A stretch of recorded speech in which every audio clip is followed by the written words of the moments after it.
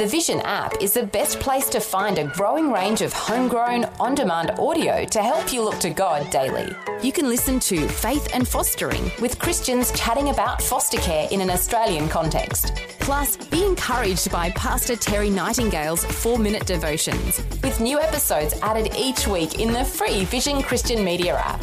If you don't already have the app on your smartphone or tablet, download it now from vision.org.au/app. Vision.org.au/app. Vision. A biblical perspective on life, culture and current events. This is 2020 on Vision. On a Wednesday, we like to check in with Ron Ross, who has been scouring the headlines around that news which is breaking today out of Israel and more broadly across the Middle East, and with war that is going on in Israel between the Israelis and the terror organisation Hamas. There is a lot of breaking news, and Ron Ross back with us. Hey Ron, welcome back to 2020. Good morning, Neil. Ron, let's start with recently released hostages have been sharing harrowing stories of their confinement, and interesting around this headline, for instance, women being held hostage by Hamas in Gaza were kept in cages. What's being reported? Yeah, women who were abducted from Israeli territory and held hostage by Hamas in Gaza were kept in cages, according to a report by Israeli media, citing a statement from a member of the Hostages and Missing Families Forum. This claim is not the first of its kind. In the days immediately following the October 7 attacks, videos from Hamas's Telegram channel showed child hostages being kept in cages for the majority of their time in captivity. Hamas distributed a letter on Monday, allegedly written by Danielle Aloni, who was kidnapped alongside her 5-year-old daughter Amelia and held in captivity. In the letter, written in Hebrew and translated into Arabic, she reportedly thanked Hamas for the extraordinary humanity provided to her daughter, who felt like a queen. The letter also read, "I will forever be a prisoner of love because Amelia, my daughter, did not leave here with psychological trauma forever." The Aloni family has not confirmed this letter, nor the statements made in it, though it's been widely distributed on social media by Hamas. This letter is one that many hostages were forced to write, according to Israeli media. Survivors reported being provided with limited food while being held in hostage, without clear reports of physical abuse or torture. Of the small rations they received, sometimes only rice and pita at best, the hostages were often left to cook the food for themselves and for the children held with them. They also said how their final 2 weeks they'd seen supplies running low. Aviva Adrian Siegel, aged 62, who was released after being taken hostage during the October 7 attack, said one of the hostages, Hannah Katsia, who was also released, learned of her son's murder on one of the few occasions they were permitted to listen to Israeli radio. It was upon her own release that she found out that her husband had also been kidnapped and now remains in Gaza. Some of the hostages spoke of their worry about last-minute attempts by Hamas or Gazans who had thrown stones at the vehicles taking them to Egypt to attack them before they got home. Until the last moment, we weren't sure, the hostage said. We thought we would be lynched on the way to Israel. There certainly are a lot of tragic stories being told right now. Hey, Ron, let's talk through the headline that is around psychological warfare that's very much in play, where Israel media is warning that social media is an important battlefield in this war. What's the latest here? Now, this analysis, Neil, comes from a group, the Media Line, who I work with often in Jerusalem, and it deals with the emotions and the psychological warfare at play as a wartime strategy. And the report says the second round of released hostages was delayed for hours, putting everyone on edge. Hamas blamed Israel for violating its part of the deal, and Israel denied the claims. Meanwhile, the families of those to be released were kept waiting to welcome them home amid a flurry of reports that it wouldn't happen. Hamas understands Israel's soft spots and uses them in a cynical and manipulative manner. Dr. Gail Yavetz, from Bar-Ilan's University told the Media Line. Since the war between Israel and Hamas began almost 2 months ago, psychological warfare has been an additional arena in which both sides are fighting. On October 7, Hamas conducted a surprise offensive during which hundreds of terrorists, mainly but not solely from Hamas, stormed Israel's border.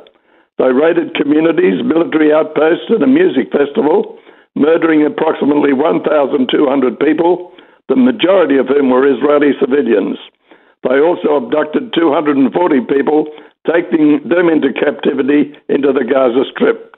The attack shocked Israel, catching it off guard. Its scope astounded the country as it woke up to what was supposed to be a festive Jewish holiday. Israelis were stunned to see the attack on their country streamed live on Facebook. In addition, images of youngsters being led into captivity were seen on Telegram, and videos of terrorist-filled pickup trucks driving through Israeli cities and terrorists banging on people's doors were circulated in the early hours of the attack, leaving a lasting impression. This war is unprecedented in the amount, volume, and length of the message being dispatched, said Yavetz. This is the most online war ever in the world. We are witnessing both sides using the online arena in a very precise way to turn to each other and to the rest of the world. There was an intentional usage of any digital platform possible, including body cams, in order to create panic and spread fear. And I might just mention here, Neil, that I just warn everybody to be careful of all the media reports you read. A lot of it's propaganda, and we need to discern it with truth. Discernment required. Your warning there noted, Ron.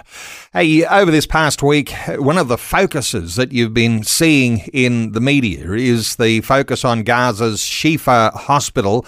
Another headline, the IDF has arrested Gaza's Shifa hospital head, who's now being seen as a terror suspect. What's being reported here? Yeah, he's arrested and taken for questioning by Shin Bet security, the Israeli officials are saying. Several other medical personnel from the hospital were also reportedly detained. A joint statement issued by the IDF and Shin Bet said Mohammed Abu Salmiya had been arrested and was being interrogated on suspicion of enabling the hospital to be used by Hamas as an operations centre. Mohammed Abu Salmiya was arrested along with several other senior doctors. Khalid Samra, a chief of the department of the hospital. Army radio reported that Abu Salma was detained as he was moving to evacuate to the south of the Strip via an IDF-opened humanitarian corridor. Medat Abbas, director of the Hamas-run Gaza Health Ministry, also confirmed Abu Salma's arrest. The Israeli statement noted that considerable evidence was revealed that the hospital under his direct management served as a headquarters for the terror organisation Hamas.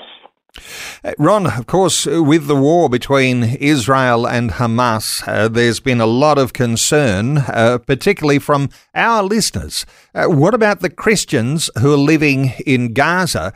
There's a headline, though, today about Palestinian Christians leaving Gaza. What's being reported here? Yeah, Neil, this report comes from All Arab News, which is headed up by the Messianic author Joel Rosenberg, and so it contains a very strong Christian influence. For people who don't know, Rosenberg is an expert on the Middle East. The situation facing the 1,000 or so Palestinian Christians in Gaza City is very dangerous and very complicated, he wrote. But by the grace of God, we're seeing signs of hope. All Arab News can now report that in the last few days, at least 25 Christians were able to leave the churches in Gaza, get safely to the south, and were allowed to enter Egypt via the Rafah crossing. We understand that they're not staying in Egypt or staying very long. Rather, they received visas from various countries around the world, and all or nearly all have departed for those countries already. Meanwhile, other Palestinian Christians who have also gotten their visa requests approved are now making their way southward towards the Rafah crossing and, Lord willing, will be able to exit the Gaza Strip in coming days. He says these are big and wonderful answers to the urgent prayers of Palestinian, Israeli, American and other Christians around the world. And I think we might add lots of Aussie Christians too have been concerned about Christians who are caught up in the conflict. Hey, you mentioned Joel Rosenberg, author, media executive, looks at the Israel-Hamas conflict. He's asking the question, is it a prophetic window into end times? What sort of response has he been delivering? Yeah, I just might mention here that I had the pleasure of working with Joel several times when I was in Jerusalem. He's a very thoughtful, inquisitive and courageous believer. And this report says, as the conflict between Israel and Hamas persists, it's indicative of an impending apocalyptic scenario. We don't want to jump to any sensational conclusions. Sometimes things are just really bad, and they don't have a specific biblical implication.